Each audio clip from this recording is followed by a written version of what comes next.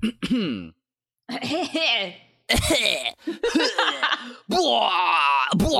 becoming a demon. Now you'll be able to run track real fast.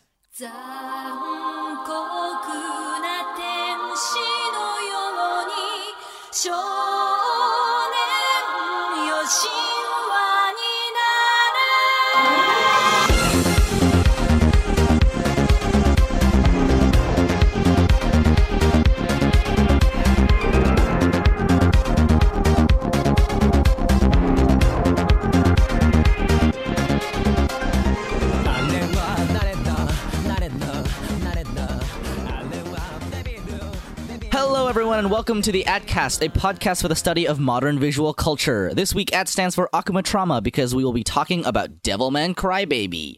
Debiruman! Debiruman! I am your Devilman soup. Whoa! Am I a devil too? You can be a Devilman too. Okay, I'll be Debiruman Renu. Debiruman! Debiruman! All right. Well, before we get into that, what have you been up to this week? This past weekend, I was in Charlotte for Queen City Anime Con, and my apartment is a complete wreck, but I can't clean it anytime soon because I have another convention this weekend. Oh my god. That's so much. It's a lot. Now I know what it's like to have cons back to back. Yep. Yeah, but yeah, it was really good. Charlotte is kind of like my hometown, or at least where I lived before here. And so I had a lot of family there, a lot of friendsies there. A lot of the artists that I know were there, so I got to hang out with my girls at Kyoso Studios. And I got a sick Killer T-Cell shirt from Cosmic Crown. Oh my gosh, Soup. I have to show you this shirt. It's so good. Good. Yeah, they do a lot of good work there.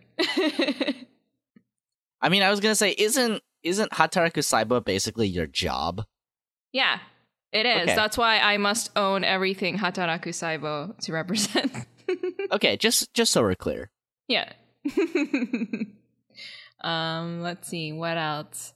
I got to see my homegirl, Firefly Ray, who bailed me out of my very first I locked my keys in the car situation. Oh, Renu, no. It was so bad, Soup. No. It was like, literally, we were leaving the convention hall. She helped me pack up, and we were leaving. We're going to my car. We loaded my luggage into the trunk, and my keys were in the trunk kind of thing. And so was like my backpack, my wallet, everything was in the trunk when we closed it. I was like as soon as it closed, I was like, oh no. And my trunk is the kind that doesn't have like a handle or latch or anything. So it's like, once it's closed, it's closed. You need a key, or you need to pull up the button in the car to open it. And of course, my car was locked. So, Yikes. Huh? Yikes. Yeah. So, we called my dad, who, he didn't quite know where we were, but he knew a place close to there, which was, of course, the Home Depot, because my dad is a very, because, home improvement guy. Yeah. Dads do be like that. I was like, yeah, we're by like the hotel. It's next to an Office Depot and a Michael's and blah, blah, blah. He's like, I know where the Home Depot is. I was like, okay, but do you know where like there's like the rooms to go and there's an Office Depot and like that whole intersection? He's like, I know where the Home Depot is. I was like, come on, Dad, help me out here. I don't know where the Home Depot is. See, my dad is also like that. Like, I bet he knows where every Home Depot in a 60-mile radius is located. My dad is the same, though. So, turns out that the Home Depot was like a mile away from where we were. And so, thankfully, Fire had her car, so she drove us to meet my dad. We got the keys, got over to back to my car, and it was all settled and everything. I said bye to Fire and thanked her profusely for everything. And then I was in a mad dash to get home, pack up all my stuff, and get on my flight because my flight, like, I was already running late to get to my flight, right? And so, get to the airport, I check in my luggage and stuff, and the attendant's like, I don't know if you gonna make it, girl. I don't think you can make it. You're gonna have to run for it. I was like, oh, great. Well, I run to the security line, impatiently get through, and then I book it all the way. It, like, literally, my gate was the very furthest one of this wing of the airport. Oh, no. And so as soon as I get there, like, I see the gate and the door is, like, closing. And I was like, and so, like, I'm booking it. But by the time I get there, it's, of course, closed, right? And the attendant or whatever that was at the desk is gone. She disappeared behind the door. So I was like, no. And I look at the time and I'm like, oh my gosh, I have 5 minutes before the plane is supposed to leave. And am I just, like, screwed? Like, because she's not here anymore. And so I'm, like, sitting there waiting. I was like, should I go to the desk and just, like, ask for, like, a ticket on the next flight or whatever? Like, or should I just stay here and wait and see if she comes back out before the time runs out? And literally the last minute, she comes back out. And I'm like, so I look her in the eyes and all I say is like, am I too late? Oh. And then she, like, holds up her hand, like, wait a second. And then she goes to the door and she, like, opens it, peeks inside. And then she's like, you're good. And then I was like, yes. So I ran and I'm like, thank you. And I make it on my flight. Soup. Oh, it was terrible. Yeah. Goodness. But yeah, the convention was great. I went out with my Artisto friends and we went to go see Crazy Rich Asians, which, have you watched it? I haven't watched it. Okay. So, you probably already know that rom-com isn't my genre, right? Mm-hmm. I'm acutely aware of this, yes. As am I. So I went into this thing like, well, we'll see. Maybe it'll surprise me. And it was actually, it was nice. I liked it. I liked the characters, the actors. In terms of, like, the rom-com quality, it was very standard fare kind of rom-com. Like, it didn't do anything new to surprise me, but, like, all of the cultural tie-ins to, being Asian were really good. Yeah, they were on point. Yeah, super big mood during the whole movie. And I went there, like it was basically a big old group of Asian female artists and then my two male friends who were very not Asian. Like, one was white, one was black. And so they were, like, a seat away from me, and so I could hear them, like, whenever like the rest of us were like, oh my god, this is such a big mood, they were like, I can't relate to this. But they apparently also enjoyed it. So I think the movie has enough there if you're, like, not of Asian descent, you'll still enjoy it because it is legitimately funny and entertaining. And yeah, like I said, it doesn't do anything new for the rom-com genre to, like, really convert me or whatever. But it was an enjoyable movie. And we cried because we're all, pansies. So. Of course, yeah. Yeah. Yeah, this movie has Constance Wu in it, and she's my big favorite. She's so good, dude. I loved her in this movie. Yeah. Big and favorite. It had Awkwafina in there, too, and I love her. Big favorite. Big favorite. There are actually a lot of good movies coming out recently. I watched 8th Grade, and I watched... Oh, how was that? Oh, it was really good. Like, nice. really, really good. But it was, like, so real it kind of hurt, actually. Oh, no. Like Chio-chan? Like that, but even more concentrated, because it was like everything you've ever felt about being an 8th grader distilled into a 2-hour movie, and it's so painfully spot on that you will basically die watching it. And Nice. you will know you're old when you're watching it because you'll be like, Nice. you'll be watching it and you'll be like, girl, you got to appreciate your dad more. Come on. I legit had this thought in the middle of the movie. I was like, appreciate your father a little bit more. I'm like, oh, I'm old. Oh, no. I'm not even old yet, and I'm old. Yeah, man. I have that feeling all the time when I'm watching shows or whatever. I'm like, why don't you appreciate your parents more? And then I have to remember, like, yes, I too was at an age at one point in my life where I had zero appreciation for my very good parents. It's true. It's true. It do be like that. It do. Yeah. Yeah. There is like, that movie has one of the scariest scenes ever in a movie.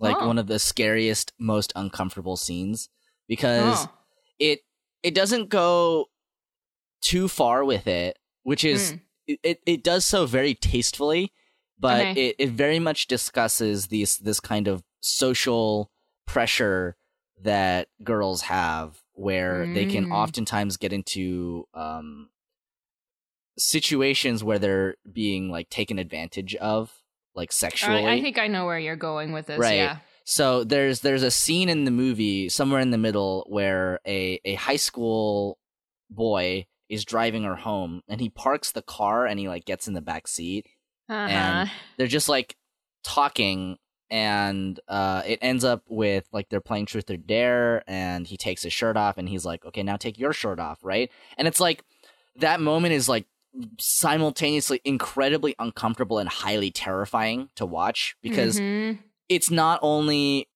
scary like from a kind of, you know, situation standpoint, but it's also scary because you know that there are so many girls that have been in that situation that haven't, you know, gotten off as easily as she did. So big. I mean, if you do watch it, like, you know, here's your warning about that scene. It doesn't go anywhere, but it is there, and it's going to be highly, highly uncomfortable if you've ever been in a situation like that, which I suspect that a lot of people have. I think a lot of people in general, yeah, definitely. That movie is incredibly honest and raw in a way that movies so rarely are. Yeah. It very much feels like I'm watching an 8th grader do 8th grade. So, yeah, that movie was really good. Sorry to Bother You was really, really good. I've already talked about how that's a movie you just kind of have to walk into. Yeah. Obviously, Crazy Rich Asians came out recently. Black Klansman came out recently. I really want to watch those two movies because I think they're pretty good looking. Yeah. But yeah, you know lots of good movies came out coming recently? out. Christopher Robin. I had to watch that too. Okay. Please tell me about it. I need to know. I'm not going to watch this myself because I can't be bothered to, but please, I need to know. So I have one of my very good old childhood friends was in town this past weekend, and so of course I had to hang out with her. And she has a very, very powerful love of bears. And also, you know, Winnie the Pooh, like you know, teddy bears. Yeah, I know. Yeah. I know what you mean. Not the other kind of bears and such, but yeah. So, so she was just like, okay, you have a choice between Christopher Robin and Slender Man, and I was like, okay, well, Christopher Robin. So, so we went to watch it, and it. Let me just say that my expectations for this movie were, oh god, it's a creepy kids movie. And when I left the theater, I was pleasantly surprised at how nice it was. It basically is about, you know, Christopher Robin as an adult, as you probably know from the trailer, and his struggles and pressures as an adult trying to take care of his family. However, he's so devoted to work that he ends up pushing his family away, and so he ends up losing touch with his daughter and his wife, and that is basically around the time when Winnie the Pooh re-enters back into his life and teaches him how to reconnect with his childhood and, be a fun human being again, because he's apparently not laughed in years kind of thing ever since he started work for this company that he hates. Yes. Yes. Yeah. So it was nice. Like, the plot was light, as it should be for a kids movie, but it was actually a really pretty movie. The 3D animated animals characters weren't as creepy as I thought they would be, and they started growing on me by the end of it, which was nice. I was like, oh, I like Pooh's little fuzzy nose. Kind of. And then in the beginning, I was like, I'm not sold on Pooh. But yeah, I kind of came around, I guess.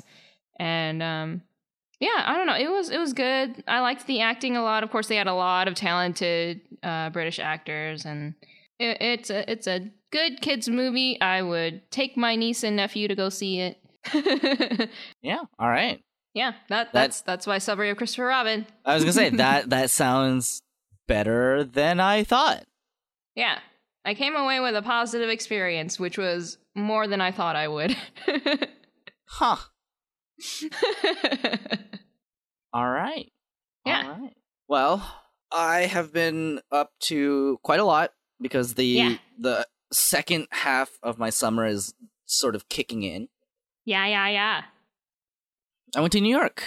I went to New York. Yeah. With my friend and his sister, and we did a lot of New York things. Like what? We walked around New York. Mm-hmm. We walked through the absolute sludge of humanity that is Times Square. Yes. It's the only way I can describe it. I've never seen so many people walk so slowly and so erratically before. Yeah. Because here's the thing, right? Is I am someone who is at the very least somewhat accustomed to navigating cities. I walk fast. I don't take up space when I don't need to. And the thing that I like to do is I like to basically zip across a crowded sidewalk by seeing where people are going and then not being there. Right. Right? If you've ever seen or read iShield 21, it's that thing where he just goes, pew! With his eyeballs. He's like, yes, I go that way. I like, this is the optimal path, right? So I do that, but like a little bit slower because I'm not playing American football. But I realized that the one flaw to this is that sometimes people just don't walk normally, like even a little bit. It is, I swear, people sometimes, for no reason whatsoever, walk as if they are in Dune avoiding the Shai-Hulud. They must walk without rhythm lest they be eaten by a giant worm god. Wow. It really tested my overarching love of humanity. I was like, do I really? Yeah. But once I was sitting down, it was better. It's kind of like the people that I dislike when I'm walking in a giant crowd are the people who just like randomly stop. Oh, like, right there's so in many front of me. I know, it's the most annoying thing because I'm like, oh my god, I almost just bumped into you. Like freaking A, just move. Why did you just stop in the middle of a moving path? I also didn't realize this, but people in New York don't, especially people who are trying to sell you things, don't really have boundaries, so they will just touch you. Oh! Which is highly uncomfortable. I'm like, I didn't know you were legally allowed to do this. It's like, please refrain. But I'm pretty good at not talking to people and making eye contact. So I'm quite good at avoiding people. Let's say that.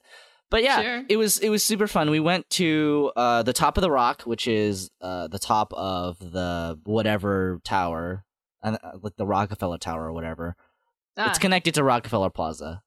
Mm-hmm. So the reason we went up there is because here's the thing about New York, right? Is that everybody likes to go up the Empire State Building, but then you're not seeing, like, I don't know, the most important part of New York, which is the Empire State Building. Like, The skyline is defined by the Empire State Building, so it's kind of odd that you would go to a place where, and I get it, it's the novelty of going up the big important building, but yeah, there is something missing about going to a really tall place and not seeing like the most defining feature of the New York skyline. So yeah, that's a nice thing about the top if you of the rock. want to see the whole skyline, you'd have to be like on the outskirts of the city, right? Or somewhere like, I mean, it's away.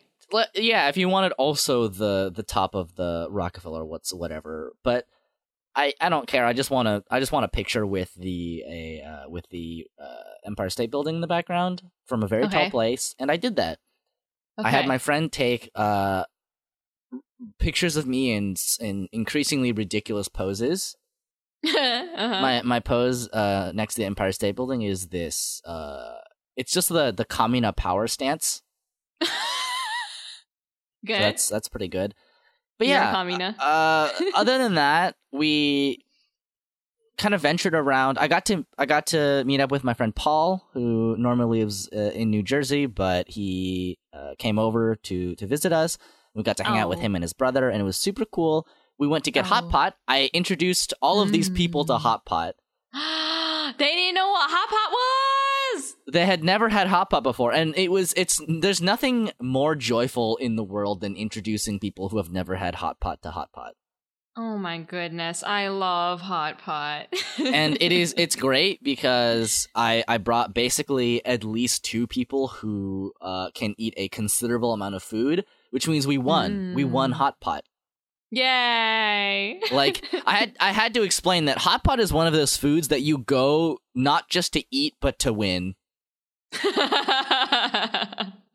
Like you win Hot Pot. You don't eat well, you do eat Hot Pot, but yeah. I mean, it's also like a leisurely party food too, so there's that. But yeah, it's nice. Oftentimes Hot Pot places have time limits, so you can't just hang out forever. Mm-hmm. So if you're going to have a leisurely Hot Pot, do that at home. Yeah. When you go out, you go to win. Conquer. You conquer that Hot Pot place. What I mean by that is you basically you pay like $26 to $30 to get into a Hot Pot place, and it's all you can eat essentially. So you try to eat your money's worth of food, which we did. Yum, easily. Easily. But that was super fun. And also we went to like 8 different ramen. We actually went to 3. We went to 3 different ramen places. 8. Yeah. And here's the conclusion that I came to after eating at 3 of the more well-known ramen places in New York, which is San Francisco still has my favorite ramen restaurant in the US. Isn't that astounding? Yeah. That's kind of amazing to me. Honestly, I thought I would go to New York, have some ramen, and ruin it forever. But I didn't. Well, I guess, like, in my mind, I feel like if I were to guess between California or New York, which would have the better ramen, I'd probably guess California. See, I would actually guess New York. Because New York adopted ramen restaurants a lot faster and a lot more like intensely than California did. Like we have a Japantown here in San Francisco, but it's not super large, and you can get ramen at places, but there's like 4 or 5 dedicated ramen restaurants, and that's basically it for the city as far as I know. Okay. Unless people want to give me recommendations, in which case I will go to them and I will report back. But yeah, my favorite ramen restaurant is still in San Francisco. It's in Japantown.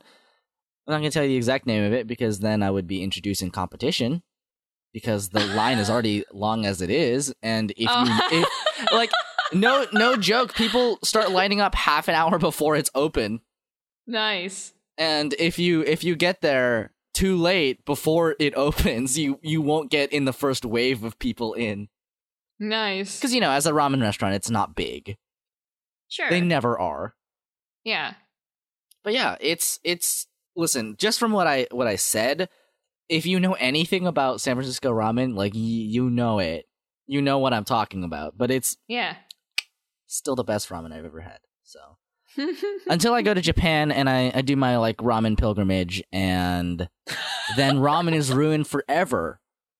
Yeah, ramen will be ruined forever once you go to Japan. Yeah, once I make my pilgrimage to the ramen motherland. Yeah. Yeah, like sushi is ruined forever for me. And so is tempura. Like basically all Japanese food that I had in Japan is ruined forever for me. Oh yeah. It's that is definitely the case. That is definitely the case. It's just not the same sometimes. No, it's not. Although I think I will be able to bandage it with the ramen here because it's really that good. If you're ever over here, I'll take you. Yay! Okay. And I mean, other than that, we watched Broadway. I watched Wicked for the first time. Oh, I want to see Wicked. How was it? It was super good. I highly recommend it. Nice. And it was about as gay character drama as I thought it would be. Which is more than nothing, but not as much as I wanted.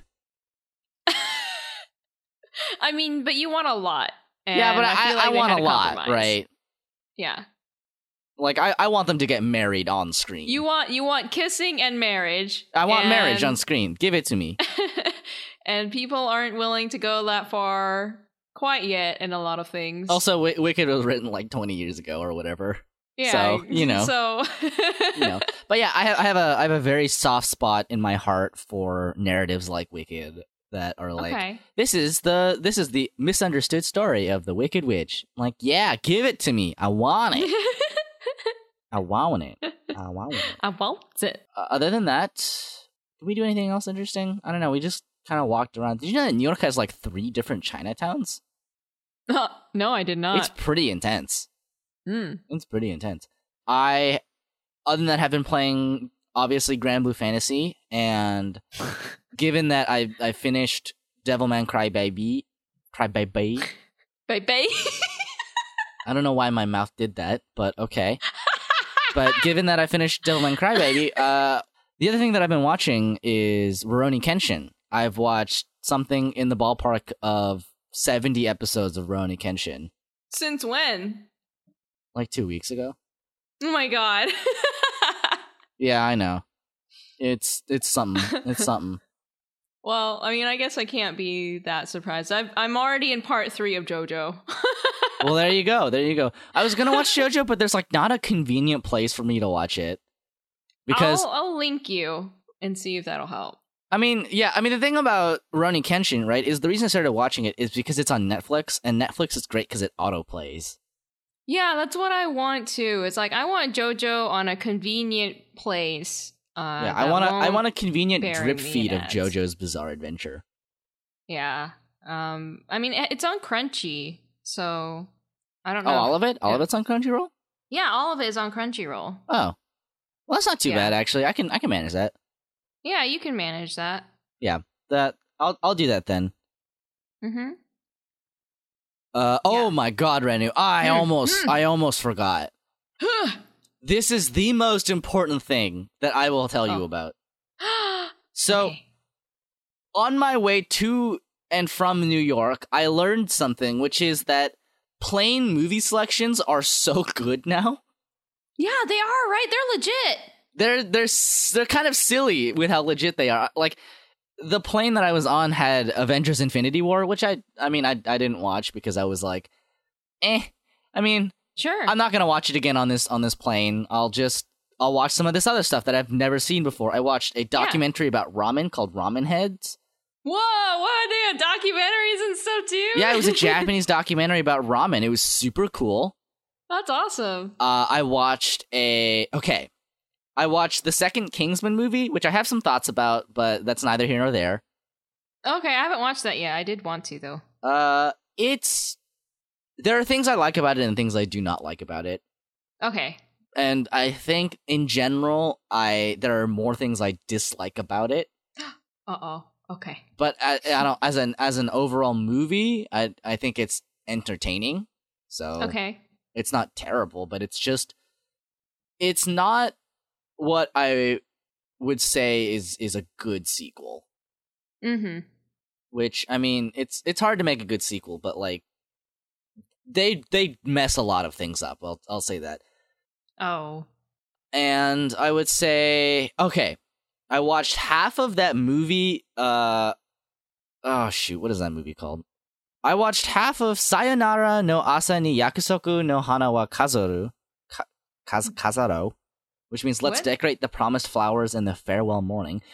Which What? It is an anime movie about basically elves, but they're not elves Okay. because they look like people, Okay. and people who are people, and those people suck because they just kind of come in and wreck the place and steal all the elves, As they do. as they do. So it is about an elf girl, basically. I mean, they don't look like elves, but they're elves. Okay. And she finds a child, and she adopts the child because the child's mother is dead. And then it's about their like parent relationship, like parent-child relationship, as the son grows up and the mother does not physically change. Mm-hmm.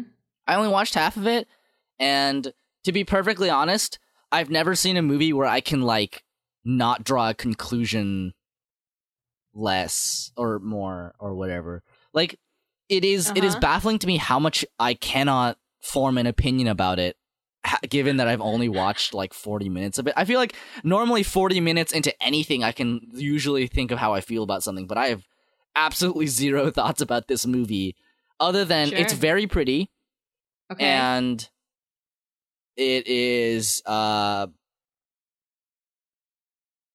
it's interesting. I kind of like it, but I have to see how it ends, so I'll watch the second half at some point later. But the premise sounds a lot, well, not a lot, but it sounds a little bit like Tarzan. Yeah, kinda. It kind of does have that. Like I know what you mean, and it kind of does. Yeah, like a little bit. like a little bit, yeah. But anyway, now here's the most important part, and the reason I brought up this whole sort of airplane adventure to begin with. They had the live-action Gintama movie. Oh my god, I still haven't watched it yet. I watched the live-action Gintama movie. Oh, tell me! Don't watch it, it's bad. Oh no! It's so bad. No! Oh my god, it's so bad. I had a bad feeling that it would be bad, right? But I wanted to believe. Okay. It is, first of all, it's like 2 hours long, like 2.5 hours long. It's so long. Oh gosh. And it is the CG is not even a little bit good.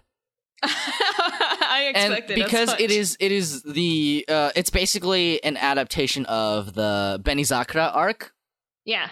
There's a lot of CG, and Elizabeth is a very important character. And all of that means it's just hideous to look at. And wait, did they CG Elizabeth? They CG'd Elizabeth. Wait, why? I don't know, because I guess you're right. They wouldn't have to. They could pretty easily replicate Elizabeth, and it would have been so easy to make a big old Elizabeth. Yeah, but it's. I mean, okay, it is bad enough to be somewhat amusing to watch. It is essentially, oh god, I mean, I think part of it is just that it's not the anime, and Gintama is something that really doesn't work if you translate it 1-to-1, because it is so suited to being an anime because it's so fucking weird. Yeah. For one, the fight choreography isn't amazing. It has a lot of that kind of cliched Japanese special effects editing that isn't great. It's obviously not a high budget production, which, I mean, that's fair. That kind of suits Gintama, but they don't do anything interesting with that. So, you know, and here's the main problem that I really ended up having is that I miss the original voice actors. Like I miss Sugita, I miss Rie Kugimiya, and whoever voices Shinpachi. And the fact that they didn't even make a joking appearance, like the original voice actors didn't even make a joking appearance, like, or a cameo, is kind of sad. Yeah. I wish they did something with that. But yeah, it's just everything that it does, the anime movie does better. Yeah. So just watch that. Yeah. Honestly, just watch that. It would have been funny if they had Tomokazu Sugita show up as like Kintoki for no reason. That would be pretty funny. Yeah, I mean, the thing about it also is that some of the characterization is not as spot on as it could be. Like Shinpachi is just yelling and nothing else. Oh. It's actually really funny because as the movie goes on, the actor just yells more and more. Like it's he just stops becoming Shinpachi and is just more like yells a Tsukomi, I guess. Just a yelling man. Just a yelling man. But yeah, it's I rewatched the Gintama movie recently. After I got off the plane, because I also needed something to watch while I was playing Grand Blue. And yeah, it's just way better. Also, they never played the Does song, which is really good. That gave me them Bakachi dancers. I feel like maybe they should have had an original plot for the movie then. Yeah, they really should have. Yeah. So. That's a shame. Oh well, whatever. Yeah. Whatever. Whatever. It's fine. I mean, I didn't expect it to be good, but I watched the whole thing anyway. You had to. Yeah, I really did have to, but just that's my recommendation. Don't watch it. Okay, I won't then. And that's all the things that I did. Wow. We've been talking forever. Yeah, we did a lot this past week. We did a lot. Okay, let's talk about Devilman Crybaby, because we've been talking about not that for a long time now. Small segue. So, Devilman Crybaby is a new Netflix original, quote unquote, because everything that Netflix does is quote unquote a Netflix original. It's so original. But I think in this case it is actually a Netflix original. It is a new adaptation, which we actually have gotten it's because we're coming up on a lot of like anniversaries of really old, really famous manga. Yeah. Because I think we came up on like the 50th anniversary of like Go Nagai or something. Oh, okay. It is based on a 1972 manga by Go Nagai called Devilman. Devilman. And you have a little chart here of how this was created that I'm not gonna even try to parse, so I'll just leave that to you. I'll do that. So apparently, this all started as a manga by Go Nagai called Demon Lord Dante. And they were going to adapt it into an anime, but they wanted certain changes to be made to it, basically. And so by the time that the anime came into production, it became a somewhat different story, and they called it Devilman. And then after that, shortly after the anime started airing, Go Nagai decided to start drawing the manga for the Devilman series. And so that's where that came about. And then now we have the Netflix original. Original. Yeah. Yeah. So Devilman basically started as the whole purpose of the story was to basically be a commentary about war and how war is bad, y'all. War is bad. It causes a lot of death and destruction. So if you watch anything related to Devilman or read anything related to Devilman and you see an excessive amount of gruesome, horrible murder, it's because it's all a commentary about how terrible war is, and it's basically just an analogy, right? Like the fusion of humans and demons and them being dragged into war is like a parallel to the draft, and a lot of key characters like Miki and whatnot, who are all innocent, and how they end up dying very horribly, is apparently like a symbol, like symbolizing the end of peace, and how war destroys that, obviously.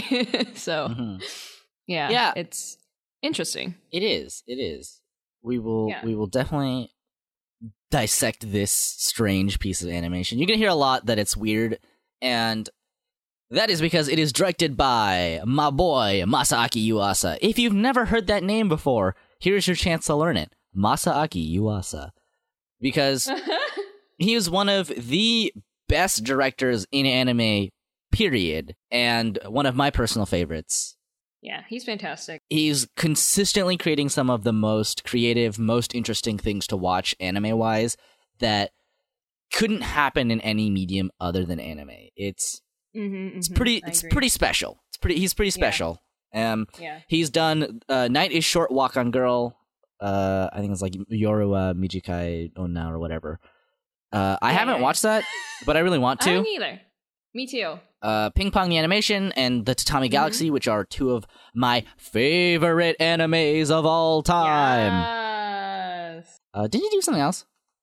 He's done a lot of stuff. Those were just the key ones that I decided to point out, but he's collabed on a lot of stuff. He's done like a lot of one episode direction type things. Like he did some directing for Samurai Champloo, like I think episode 9 or something like that. He's done an episode for Space Dandy. He's done an episode for Adventure Time. Oh, that's right. He's done a lot of collaborative stuff. Yeah. Okay. Yeah. It is. Yeah, it is sufficiently Masaaki Yuasa. is what I'll say about that. This is an anime that you will often hear is weird because it is. It is really, really funky to look at. Yeah. Even just the like normal kind of animation is a little bit. There's something to it. There's something to it. I don't know how it's animated, but it's like not. It is purposely animated to be strange. It has a very distinct quality to the animation that like you don't see too often in other anime, at least traditional anime, at least. Yeah, it has a very like it almost has like kind of a Flash animation vibe to it, I guess. Yeah. There's it's like Flash, but also like I don't know, I get the sense of like a bit of a Western touch to it too. Like I don't know, or Western influence. It very much is. It's what is it about? Like if I had to dissect what it is about it that's so kind of strange, it's like it feels very slick and modern and at the same time not. Yeah. Yeah. I think it takes a lot of cues from a lot of the experimental Western animation that happened in the 20th century. Yeah, I like knowing his filmography, like I feel like it does take some, like at least the action parts like do remind me a bit of Samurai Champloo, but then the art style itself is not like quite as like refined, I guess, or as heavily rendered. You know what? Yeah, I don't know. It's distinctive. You know what? I think I realize what it is. It's just that when I say it's modern and slick, it's because it's very like flat. Like anime itself it tends to be very, very flat because of the way that it evolved as a medium. But this anime specifically, because of the way it uses colors and outlines, it's like hyper flat. It is. I feel like it's almost like everything is on the exact same plane. Yeah. I think a lot of the art style, it's interesting though the way that they do that. I feel like they use pretty minimal shading, right? Right. Like, yeah, I think the color is flat colors and the lighter. color is really flat and uniform too. So as a result, it looks very slick. Yeah. Yeah, it has a very modern like pop art type of feel because a lot of stylistic choices nowadays are definitely that. Like it's just like flat color on flat color. Yeah. Yeah. I would say Yeah. I mean, it is. Let's get into it. Let's get into it. So, right into it. Devilman tells the story of a boy who becomes possessed by a devil to become a devil man. Yeah? Yes. That's it. That's the whole story. It's the story of someone who is so gay they caused the apocalypse to happen. Oh my God. Which, to be fair, yeah. I mean, yeah, both of those, yes.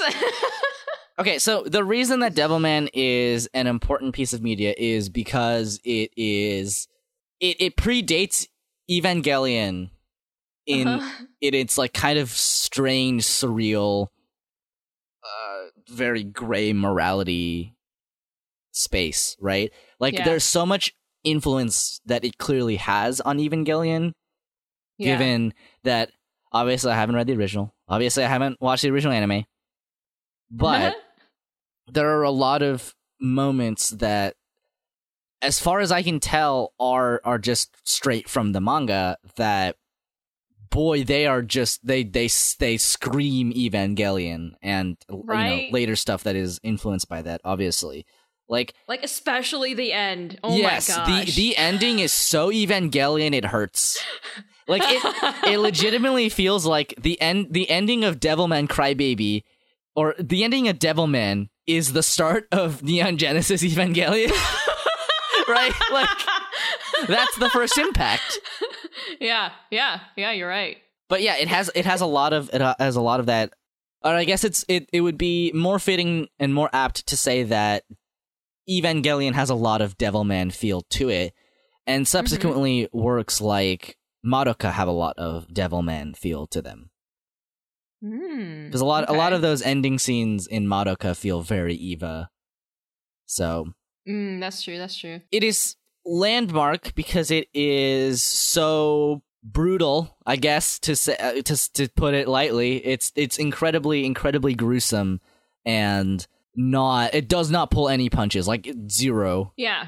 It is so gruesome. Yeah, it doesn't. It not only doesn't shy away from the gore and all of the craziness going on, it showcases all of that. Oh yeah, it totally revels in it. Yeah. I will say it's really interesting because I think that Masaaki Yuasa did a really great job of adapting the source material, because it feels very much faithful in that translation to the kind of not weird, but like the themes it has of obviously, like, the surface level is just obviously war is bad, and when people turn against each other, that's bad, right? Yeah. Like there's the very top layer where the devils basically trick humanity into destroying themselves. Yeah. Which, I mean, yes, like that as a metaphor for war and for, the draft, like the fusion of humans and demons, or humans and devils as like an analogy for the draft is pretty clear, right? Yeah. But like then there's kind of like this deeper stuff where the way that it's adapted is it is one of the most uncomfortable shows to watch in terms of just how gruesome it can get. But at the same time, what's really interesting is that it not only doesn't glorify violence, but it uses violence and portrays it in a way where it becomes so over the top, it's kind of mundane, right? It becomes mundane, or at the very least, you become desensitized to it. But then, right, and this is the important thing, it pulls it so far back that suddenly you don't like seeing it anymore. Yeah.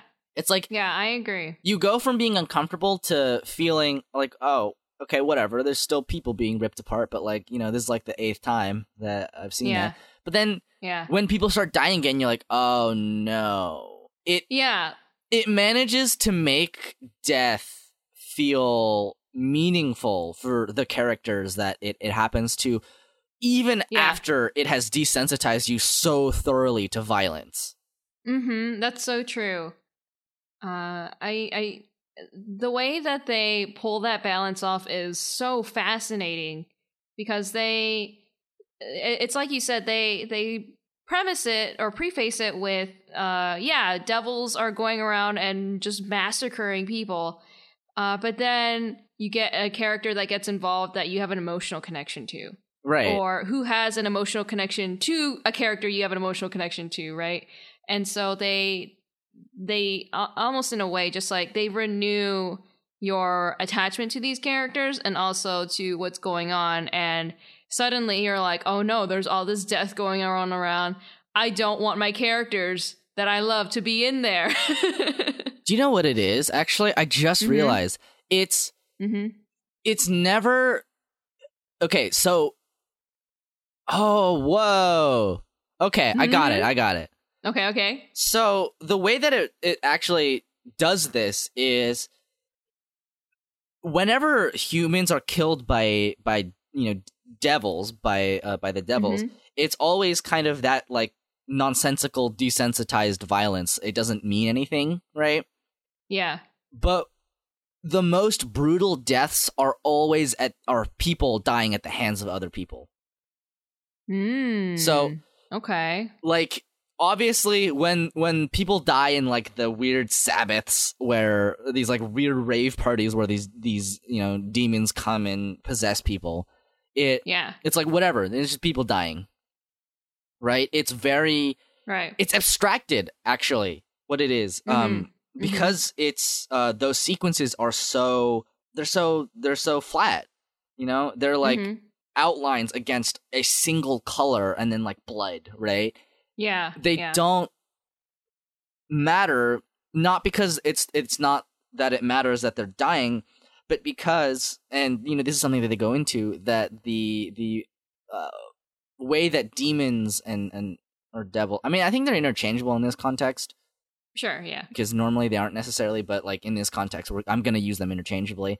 But demons basically are like they're kind of shown to be like a more pure form of life form where they're not killing just to kill necessarily, but just because killing is like what is natural to them, whereas for humans who have this social network built up and society built up, it is meaningful then that people are killing each other, right?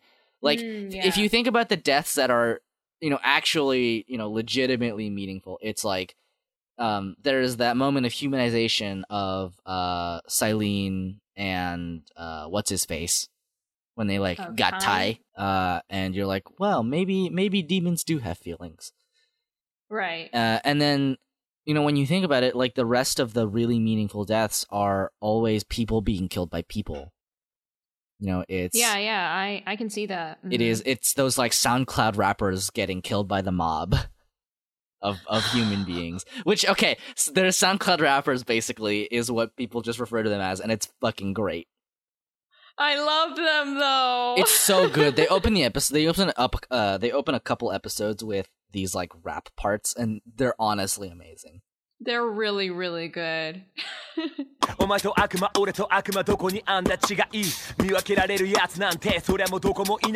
mean, it makes a very clear statement about, if we take demons in this context, because this is kind of the great thing about this work is that everything is polysemic, which means, they have multiple different meanings to them, right? The demons can both be seen as a natural force, right? Like, natural brutality, right? It's like nature killing you. It's like, you can't blame anyone for that. That's just how it be. Yeah. While at the same time, we can look at demons as a manifestation of our hatred and our fear. And at the same time, we can see them as a manifestation of humanity in the way that they wage war against humanity, right, and destroy it. So right, it's honestly pretty astounding that I only just realized this now, that all of the most Yeah. gruesome, the most hard-hitting, the most meaningful, and most uncomfortable deaths to watch are always at the hands of humans. Yeah. Yeah. You know, it is that moment where our main character Akira is the devil man, and he sees all these people throwing stones at other human beings, and they're like, you know, you're the real demons, fucking mortals. Yeah. That scene was really powerful. Oh my god, yeah. The thing about it is, I feel like it's pretty easy for a story like this and for an anime like this to, I guess, take the easy way out when it comes to morality and storytelling, where Right. it is very easy for the story to end with the power of our human connections has brought us together and we have won against the adversary, but that's not how it ends here, you know? Yeah, that's not the point of the story. Right. And in the end, right, with Miki dying, right, with Miki Makimura and the other Miki, I guess, too, dying, if we see that as the end of, as the, you know, the death of peace, you know, the human beings are reveling in it. And yeah, like, Miki is a character that represents, especially in Devilman Crybaby, these connections between people, right? You know, she reaches out on social media and all these people are like, I am a Devilman too, right? Yeah. And in any other series, that would be it. That would be what saves people. But it's not in this series, right? That's right. At the end of the day, you know, the death of peace means everyone loses, right? Yeah. And there's no amount of concessions that we can make about how we can fix that. It's just, it sucks. Yeah. And we can't let that happen. Right? Yeah, it's kind of like a warning, basically. Yeah, it's such a stark warning against this kind of like paranoia. It's freaking serious. It is so heavy. It's like so intense to watch.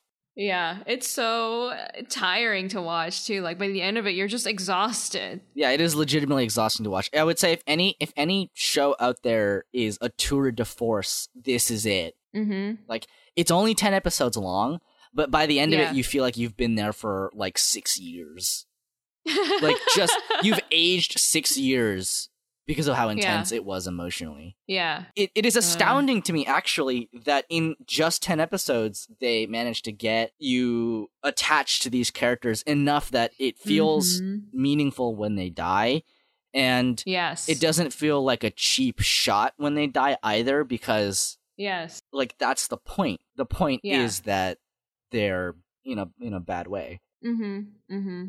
Yeah, the way from what I understand is that they recharacterized a lot of these, you know, characters from the original, and I feel like, even though I haven't seen the original, I feel like they just did a fantastic job with how they did it in the Netflix one. Yeah, it's a fantastic adaptation. Yeah, I remember every single character, like just glancing at their names or whatever. I'm like, oh my gosh, it was this person or that person or whatever. Like, I remember them perfectly. Let us talk at least briefly about this whole thing. We did. No, okay, I meant a little bit more specifically. I was gonna get into it, but there is a what's really interesting is that the way that this that Devilman Crybaby carries the torch of Devilman is in just how outrageous some of its content is. It's very violent, very gruesome, very sexy. It's a lot of sex. People do a lot of sex stuff, like fucking. I did feel bad about making you watch this in terms of like, oh, I'm subjecting my boy to a lot of sex things. I am at least a little bit of an adult. I'm legally recognized as an adult that can buy pornography. No! No, but yeah, it is certainly not a family-friendly show. I would not recommend that you show it to your children, lest they become demons. Or maybe, you know, they'll hate war. It's kind of a gamble, really. It is interesting because it draws this connection between violence and sex. I guess, like, satiation of desire, right? These sorts of things. Like obviously violence and sex have a long history of being kind of coupled together in a lot of media. But it's what I think is interesting is the way that it doesn't like stop there, right? Because there's a lot of media that does not think very critically about the way that sex and violence function, right? Violence as sex and sex as violence, right? Whereas this does, you know, it is kind of, it's part of that whole deal where you get this contrast between this very impersonal, because this is the thing about like. This is something that I noticed about the way that violence and sex operates in Devilman Crybaby, which is that violence that demons enact upon humans is very depersonalized, very abstracted. And to a certain extent, so is sex and sexual desire. Yeah. But at the same time, it also does still manage to feel somewhat like deeply personal in a way. Mm-hmm. Like there are a lot of moments where, you know, it is meant to be at least abstractly titillating, mind the pun. But you know, that's not the end of it, right? It is about the ways that those concepts mingle with each other. Mm-hmm. Yeah, it felt pretty purposeful whenever they did show it. I mean, of course, they showed it in their over the top fashion as they do, right? But yeah, the way that the scenes that they picked when they showed it, I think they felt more meaningful. Yeah, and that is a big thing, which is that it doesn't draw a clear line, right? Yeah, like in some respects it does, right? War is bad, etc., etc. People shouldn't be terrible to each other, which is if only. But, you know, at the same time, it is very much this gray space where violence is bad. Yeah. But, you know, obviously the main character is killing demons pretty gruesomely, just like ripping them in half, right? Mm-hmm. And it doesn't make a statement either way as to whether, like, sex is bad or not. It just kind of is, which I think is good, right? Mm-hmm. I think that is the way that it should function in this show, and you know, it varies, I think, and I like the fact that we get a very nuanced, kind of multifaceted look at it. Right. I will say, I really appreciated that basically no one is straight. Like, okay, we have Akira, who is presumably straight, but whatever. Like, I mean, he's kind of there. And we got Ryo, who's so gay he causes the apocalypse. We have Miki, who is, I mean, she doesn't really go either way, I guess. I mean, okay, she has that like semi-relationship with that photography dude in the beginning, but we have the other Miki who's gay for the first Miki. Yeah. Well, didn't she also, like, during her sexual scene, like, wasn't she thinking about Akira, or was she thinking about Miki? Like, I don't remember that part clearly. I wasn't. Yeah, I'm not sure. I can't remember either. But that would make sense. Yeah. There is our other Trek boya, the one who is super gay and has... The one who is just canonically mega gay. Well, I mean, like, here's the thing. There are a lot of series that are quite coy, especially anime, that are quite coy about having gay characters. But this is not one of them. Because this is not one of them. If something is happening in Devilman Crybaby, it's happening on screen. So, you know, dude's just, like, butt-fucking another dude on screen. Meanwhile, he's thinking about his dead lover who died in the rave party of demon summoning. Yeah. I mean, honestly, like, I'm surprised, and if this is what Netflix can bring to anime, then so be it. bring on a more Netflix originals, quote unquote. Because there are few straight characters in this show. Like, even the sort of ancillary background characters are just kind of vaguely homosexual. I like to believe that Akira Fudo is bisexual, because Sure. like a vampire, or not a vampire, what the fuck am I talking about? Like a Oh my werewolf, goodness gracious. which, Yeah. as everyone knows, is the bisexual equivalent of a cryptid. You know, he is both devil and man. He is Debidu Man. Debidu Man. You can't spell Debidu Man without bi.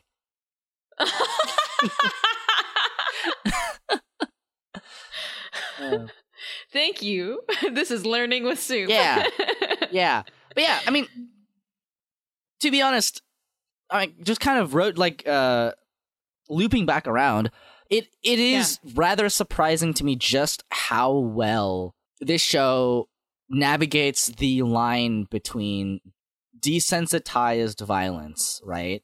Mm-hmm. And personal violence. And also, I feel like the most standout moments are the moments of quiet in the show.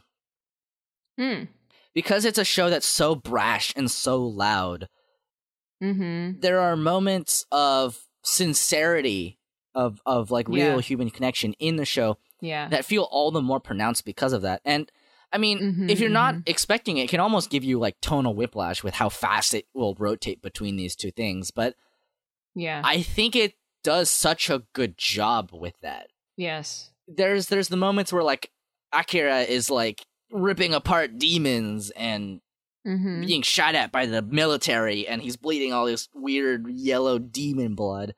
And then there's like moments where he's like staring up at the stars with Miki, and you're like, oh, it's those moments that feel so meaningful because it's contrasted against this really loud background, right? It's these, it's astounding the moments of quiet that we get. Yeah, I feel like this series is very self-aware of pacing and also the audience's emotions, like how this scene is going to affect the audience. Therefore, after this action-packed scene, and oh my gosh, it's so gut-wrenchingly painful, let's dial it back and give them some reprieve, right? Let's give them a reason to feel like they want to root for these characters, or let's make them want to have more of these quiet moments where it's peaceful and nice and not just like gore and bloodshed everywhere.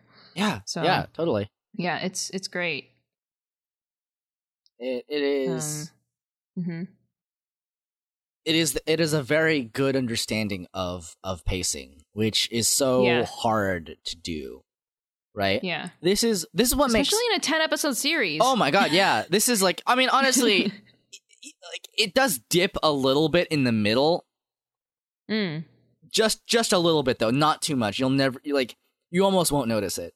But it does slow down a little bit more than maybe I would have liked, but honestly, yeah, I got that sense too. Yeah, I mean that's why I watched 5 episodes, stopped for a week, and then watched the other 5 episodes. Because it just felt like I could. But yeah, it's what makes horror really good. That's why this is like a really great piece, because it employs the exact good understanding of pacing that makes horror good, but utilized in a piece that's not explicitly horror. Right. It is horrifying, some of the things that happen. It is. Yeah, it's horrifying. But the way that it builds tension and then relieves it to build it up again is so good. Yes, it's so good. Yeah, masterful. If you watch the first 3 minutes and the last 3 minutes of every episode, you'll understand exactly what I mean, because the way that it opens is always really good, and the way that it ends, like, they always cut out to the same, almost always to the same music, except for the last the episode where Miki dies, which is episode 9. Yeah, you're right. Yep. They will close the scene, and then the song will start up, the ba ba ba ba. Yeah. Right? And that is so good. Yeah. Because it immediately primes you for the next episode. I mean, it's an astounding piece. Yes. It is very gay, but all of them get buried because everyone dies. Like, all of them die.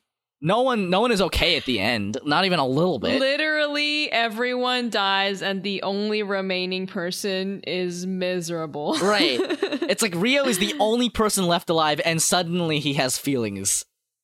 And he's like, he oh suddenly no. realizes his feelings right then. Right.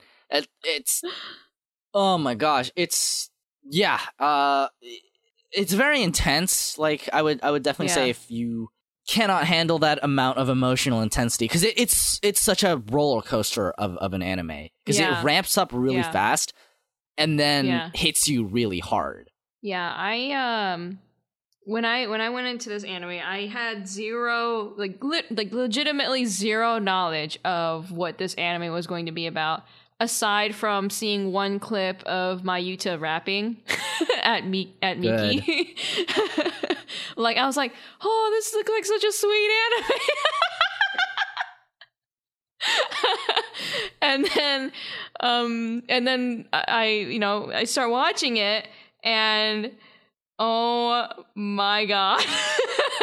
Nothing could have prepared me. But then again, I also liked that I basically had zero expectations of what to get into with this anime, because it was kind of almost like a blank slate, right? And I feel like if I had the expectations of, oh my gosh, this anime is going to be so heartbreaking, tragic, blah, blah, blah, like emotionally tiring, whatever, then I would have put it off a lot longer, or maybe not even have watched it until now, kind of thing. Yeah. Yeah. It honestly does like almost blindside you with how quickly it will get you invested. Yeah. I was honestly like, first 10 minutes I wasn't really captured, but by the time I was like 2 episodes in, it was just, even then I was like a little bit like, okay.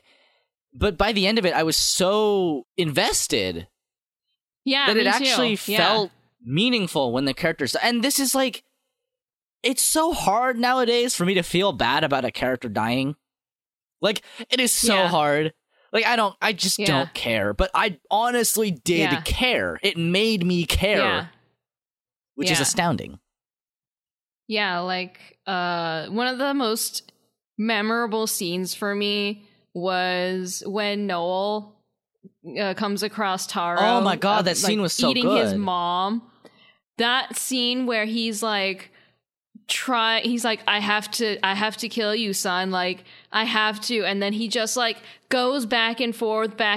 And they do this for like a straight 5 minutes or so. Yeah. Just this dad debating about killing his son. Oh my gosh. It's so good because it doesn't ever have to explain itself. No. Right? Like, when that moment, that is honestly one of the best scenes in the show. Is this scene where it's just like his son has turned into a demon and is eating his mom because his mom ran away with his son because she was like, I can't have my demon son. You know, I can't let people know that my son is a demon or else the military will literally kill him. Yeah. And so when you come across this scene, it is already implied what has happened. Like the son has become a demon and is already eating the mother, and you're like, first of all, oh no, oh god. Yes. You're like, immediately your heart starts sinking like way deeper. And then when the dad nobody ever has to explain it, right? Nobody has to say like, I have to shoot you, but I can't. But I have to shoot you, but I can't. It's literally him like raising and lowering this gun for an almost comical amount of time. Like, it's almost funny in the middle, and then it gets sad again. Yeah, because they don't ever cut away from it. They just keep showing him debating with himself. It's just this long uninterrupted scene of him raising and lowering this gun, just trying to figure out what the hell he wants to do. And then, in the end, he just gets shot by the military anyway, and you're like, oh no. Yeah. Oh my god, it's so well done. It is so well done. Yeah. Yeah, but... Yeah. just all the family moments in this series too. And I think because like they built up all those nice moments with the family up until that point that you feel so attached to them, because they're basically like Akira's anchor, right? His the good shining parts of his life. You know, his parents are seen like they get killed pretty early on in the series, and so he's been living with this family. And whenever he's just sitting there like eating breakfast with them or whatever, it's always like a happy conversation, and they're teasing each other and stuff. It's always good. And then to have his family ripped away like that, oh, it hurts so bad. I'm continually astounded by the way that Masaaki Yuasa can continue to play with my heart like this. I don't understand how he can keep getting away with this. Yeah, man. I will say there's another really interesting thing, which is if we look at the demons as kind of an allegory for humanity in general, it is it is interesting in the way that essentially their whole deal was they want to get back into heaven and rock God's shit, because he sent them all. He sent them all to Explodey Town. Yeah. And, to a certain extent, you feel like, you almost feel sympathetic in that moment. You're like, it is like, that is like this Old Testament view of God as the destroyer, right? Who kind of, I feel like anybody who has thought about it for more than 2 seconds has some amount of sympathy for like, what makes you so great, right? Right. But it is interesting because you both get this somewhat sympathetic feeling for the demons, and also the cyclical way in which the violence they enact upon the world repeats itself, right?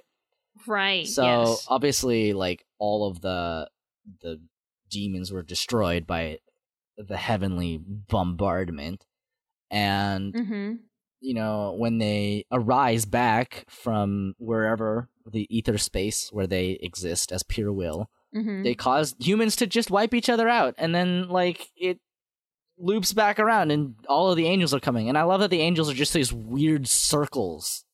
Like, they're just flat circles. Yeah, they're never personified in any way. They just are arriving to wipe stuff out. I completely love it because it is everything that I want from like that weird like pseudo-Christian imagery. Right? It's like these incomprehensible beings. And this is like, this is a thing, right? Like, if you look at the shape of the demons, obviously they're incorporating humans, because that's how they have to exist. But by that very nature, it means that, we are meant to sympathize with them as human forms. Yes. And so when we get this contrast between the very, weird, certainly, but organic shape of these demons and the very inorganic, perfect angels, right? You get that contrast immediately without even thinking about it. Right, yeah. Like, you understand it just kind of conceptually, immediately, like subconsciously.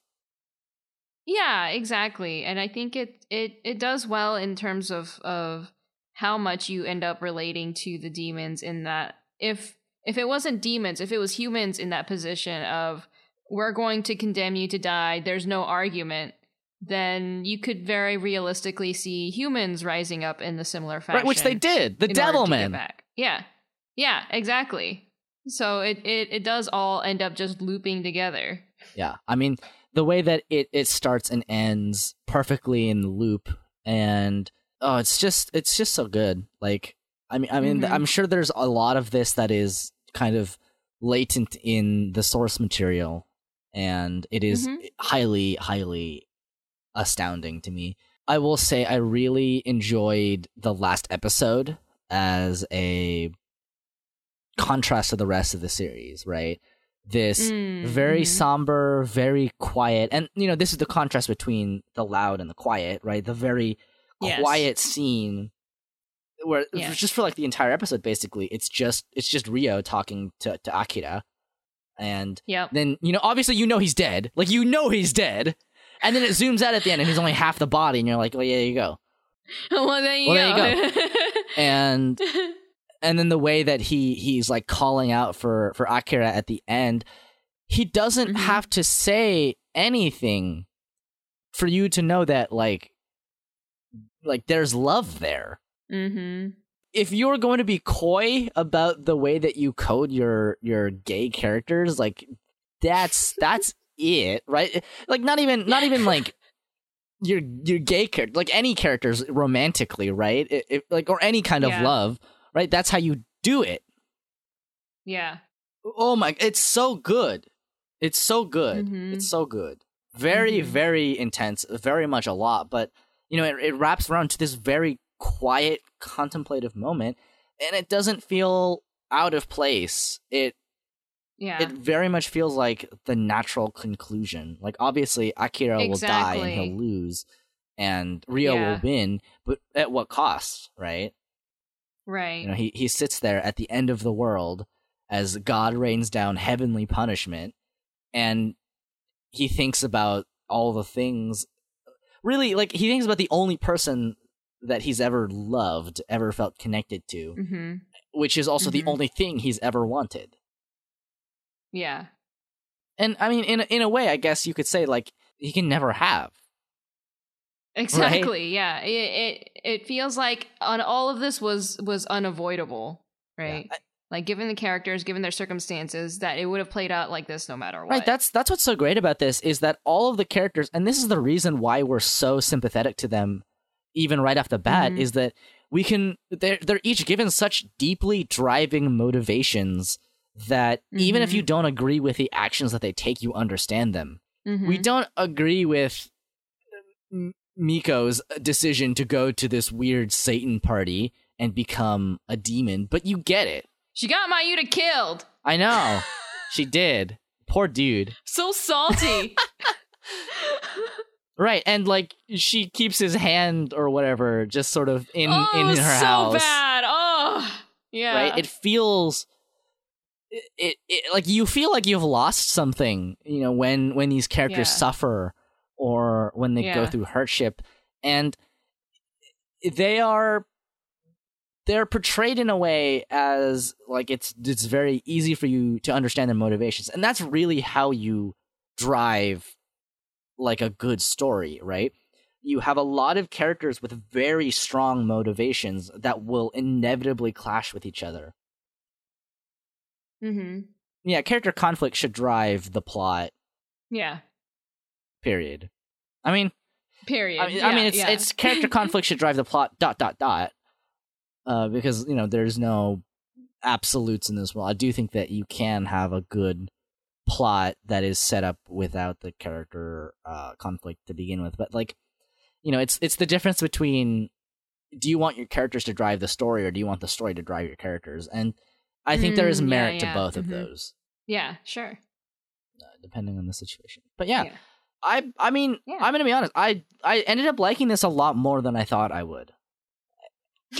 Which, I mean, obviously, like, I love Masaaki Yuasa and I love the work that he does. Yeah. But I kind of went in being a little skeptical. I was like, I don't know if this will be good, and it ended up being very much past my expectations. I know I said this before, but it is so difficult for me to get invested in characters anymore. And the fact that it managed to do that without me even like noticing, and the way that it makes those deaths feel meaningful overall is really impressive to me. Yeah, I was so attached to these characters. I didn't even realize, that by the end of the series, and by the end of the series, when everything was dead and dying / gone, I was so angry at this series. I was like, oh my god, I am both so tired and so angry at the same time. I need to walk away from this. And so like but it was just like dwelling in the back of my mind. I was just like, man, oh my gosh, this series. I just kept replaying the moments over and over in my head that I could remember. And basically a week later, I was like, I hate to admit this, but dang it, this series is so good. Yeah. I want to hate it so badly because it hurt me, but I can't. It really, I mean, I was so upset when all those SoundCloud rappers died. No, I know. I was like, who loved are them these so fools much. even? And then they died, and I was like, oh no, I love these fools. I know. Like in the beginning, they're such jokers, right? Like you're like, who are these guys? Who cares about them? But then they like you. By the end of it, oh my gosh, they become your favorites, and it's just it's ridiculous. I mean, it is like, oh boy, I don't know, man. I had something I wanted to say, but I'm losing it. Yeah, I think the most important thing that I can say about this show is that it is a show that you will remember. Mm-hmm. I mean, whether that be positive or negative is really up to your interpretation and how you feel about it. Yeah. But yeah. I totally know what you mean, because those I replay a lot of those scenes in my mind. They continue to play in my head. Yeah. And it is the hallmark of a good series when something is happening and I'm thinking to myself, I know this is going to happen, but I don't want it to.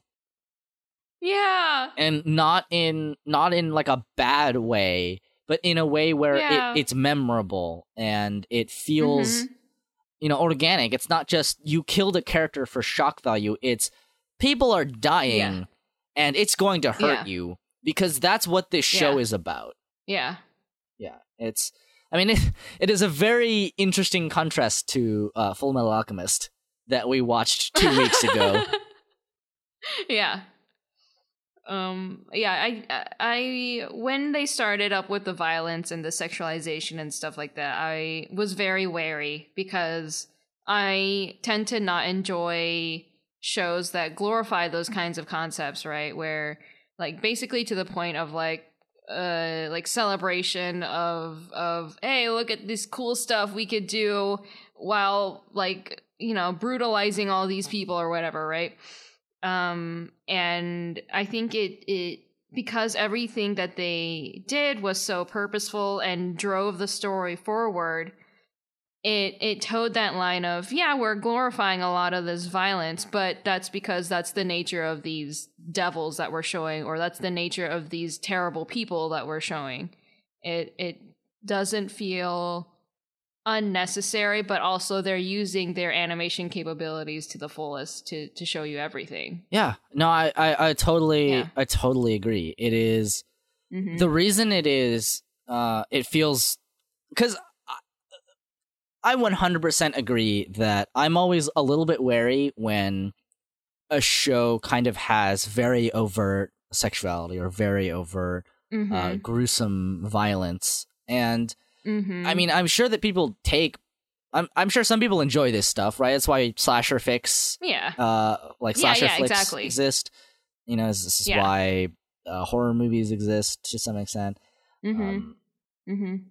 People, I feel like, as a society, kind of revel in this violence. And obviously that's like the statement that Devilman Crybaby is making, and Devilman in general. Yes. It is. Yeah. The reason that the violence and the sexuality in Devilman Crybaby don't feel out of place and don't feel cheap is because they're not cheap. It's because it's not violence for violence sake. It is violence, and I would say it is like, I would almost say it's not even like glorified violence, or I would say it is glorified violence, but it's glorified violence in the placed into the context of where we glorify violence, right? Yes, where, yes. It is I mean, it obviously has some like kind of surface level stuff to say about the internet and social media, about how the connections that we have between people can both aid and destroy us, right? Yes. But I think that people do have, like, as a society, right, as a global society, we do have this bad habit of glorifying violence, and especially if we consider it righteous violence, right? Right. It is even so far as to look at the heavenly punishment that God rains down upon the devil-filled earth, because even that feels like, bad, right? That's not. It doesn't feel like people are. It doesn't feel like there's justice being served. It feels like it is needlessly over the top, dramatic violence for violence sake, right? The destruction for the sake of destruction. Right. To me, it feels like they're using the glorification of violence to comment negatively about the glorification of violence. Exactly. And it's obviously placed in the context of the ways in which we do that. Just look at America and the way that we fetishize the military, right? It is. Even the way that Japan fetishizes the military, good Lord, they've got a whole deal over there. It's stunning, honestly. Yeah. And because I feel like it's really easy to come out with a statement about war is bad, violence is bad. But the way that it portrays that to us is very impressive. It's so powerful and memorable. Right, the way that it has to stick with you. The way that it turns violence into a fetishistic act where people are killed, and then there's obviously no remorse, and then they are dismembered, and people are dancing with their body parts in the flames, right? We know that's bad, but we also can understand that it is almost needlessly gratuitous, but it's not needless. It is showing us that this is what violence for violence sake is, and it should make you feel uncomfortable. Right. It is, and I feel like it because they also use characters that you care about. It's it goes back to the whole desensitization thing until it's someone you care about. Yeah. And then it has more stakes. For sure. Yeah. I don't know. I didn't think that. This is part of the reason I really like doing the podcast is because a lot of the times I have some thoughts that I want to say, but a lot of the times the thoughts that I have about something don't come out until I start to say them. Right. And this is definitely the case for this. I had some thoughts about this, but I didn't think I would be able to talk this much about it. Yeah, me too. And I really enjoy the fact that I can crystallize my thoughts, my latent sort of thoughts into audio for people to consume. Yeah. Well, it just shows the importance of discussion, right? Even over things like this or whatever. This to me is I feel like this is more powerful than any war movie that's come out in the last 30 years. I'll say 20. But it's so clear about what it's saying, but it says it in such a nuanced way. Yeah, over the top fashion and yet nuanced at the same time, which is totally bizarre. Yeah, it's odd. I don't. It is expertly done, and I think because of the way that it is done like that, it's so complicated. I think this is a show that is very easy to have very complicated feelings about. Yeah, exactly. As evidenced by the fact that you tried to hate it. I wanted to hate it. Right. I think there's a lot of stuff in it that in any other series or show I would say is needless or gratuitous or 1,000%, yes. problematic, but in the context of the show itself and what the show is telling us as an audience, it works. Yeah. Yep, it works. This is so funny, right? Because I'm thinking about the opening to Fallout 4 where it's war never changes. And it's I can't believe you said that unironically, first of all. But so, right? But contrast that with Devilman Crybaby, which is war is bad and this is why, and it shows you and you feel bad. Yeah. And you feel bad. Right.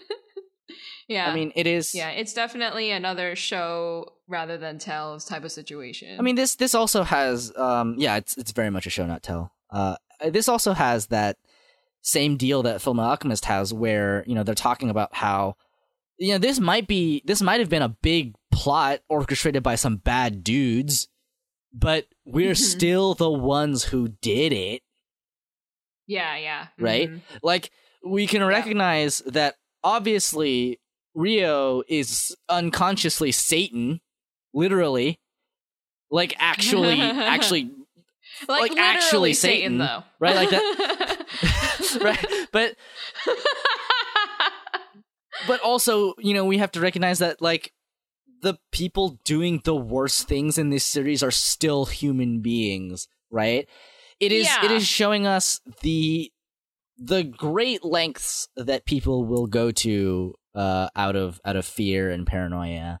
And it's also important to realize that these are just normal people, and the possibility for monstrous behavior exists in all of us, right? I feel like it's like such an easy comparison to make. It's like, who's the real devil here? But when Akira says that, you actually feel it, right? It's you don't roll your eyes. You're like, yeah, man. Like, you said something really obvious, but it's true. Yeah, because it's so interesting because you have literal Satan, and yet he, among all of the crimes and atrocities committed in this series, he didn't do very much. He just convinced people to be paranoid of each other, and then they did the rest, right? Yeah. So, as a piece of, like, anti-war, like, okay, as an anti-war piece, it certainly functions very well. It is. I mean, it's about the trauma of violence. It's about the way that impacts us both personally and as a society. And it is about how... Yeah, it's about love. And it's about love, kind of. And it's also about the devilmans that we carry in our hearts. Listen, everyone... And that Satan can love, too. Everyone is a devil man. We all have the possibility, the capability to be devils, but we choose to be people. Devil and man. Choose to be people, everybody. Yeah. I think that's all I have to say. Or at the very least, that's all I want to say, because if I go any farther, we will be here for the next 6 years, just sort of going in circles, talking about the same things over and over again in slightly different ways. So, why don't you tell us what you're up to this week and where we can find you? Bruh, this weekend I will be at San Japan in San Antonio.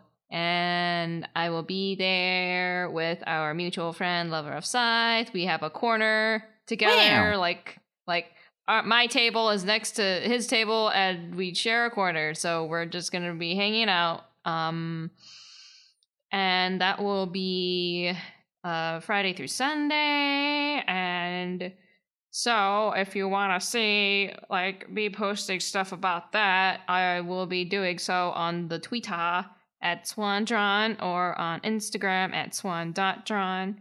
I also just finished Valhalla on stream on my Twitch at SwanDrawn. So if you want to see me try and get all the endings next time I stream, which is probably going to be not this Friday, but the following Friday, then you can catch me. Oh, I'm there. so excited. I love Valhalla.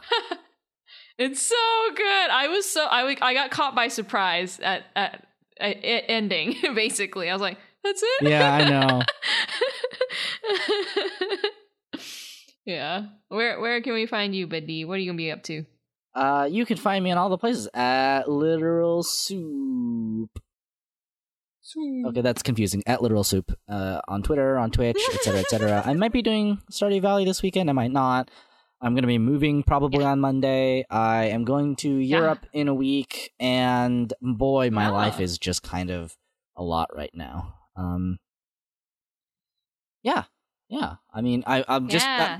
I mean, we are approaching quickly the end of my summer break, so I'm trying to hang out with as many people as I can, which naturally means that my schedule is somewhat very packed, but not in a predictable way. I have no idea when people are here or not, and plans just kind of crop up now and again. My friends want to do D&D today, but I'm like, I agreed like literally yesterday to do a podcast, so maybe don't plan 12 hours in advance next time. Yeah. Other than that, I'll be around on Twitter. I mean,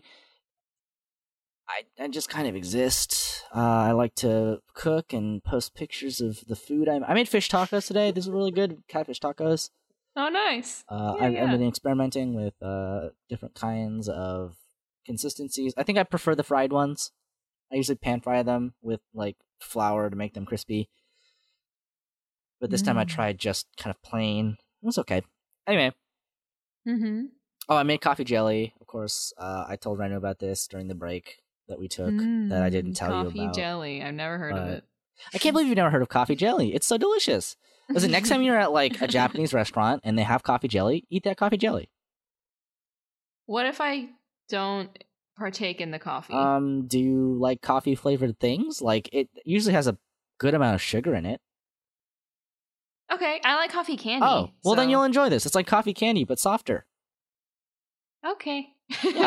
Yeah. And plus it usually comes with like condensed milk or sweet cream on top, and so worst case scenario it'll taste like an iced coffee. So okay. Yeah. I'm okay, that's not the worst case scenario. The worst case scenario is it's a giant bitter mess. But don't think about that. It's usually pretty good. I had the most delicious coffee jelly I'd ever had in my life when I was in New York, and I'm still thinking about it, which is why I made coffee jelly today. I see. If you have a suggestion for a Bay Area ramen place, send it to absoluteterritorycast@gmail.com. Right? Or just tweet it or at you can Soup. just tweet it at me. Also, we are planning a new podcast that I'm just telling you about now, but I told you about earlier.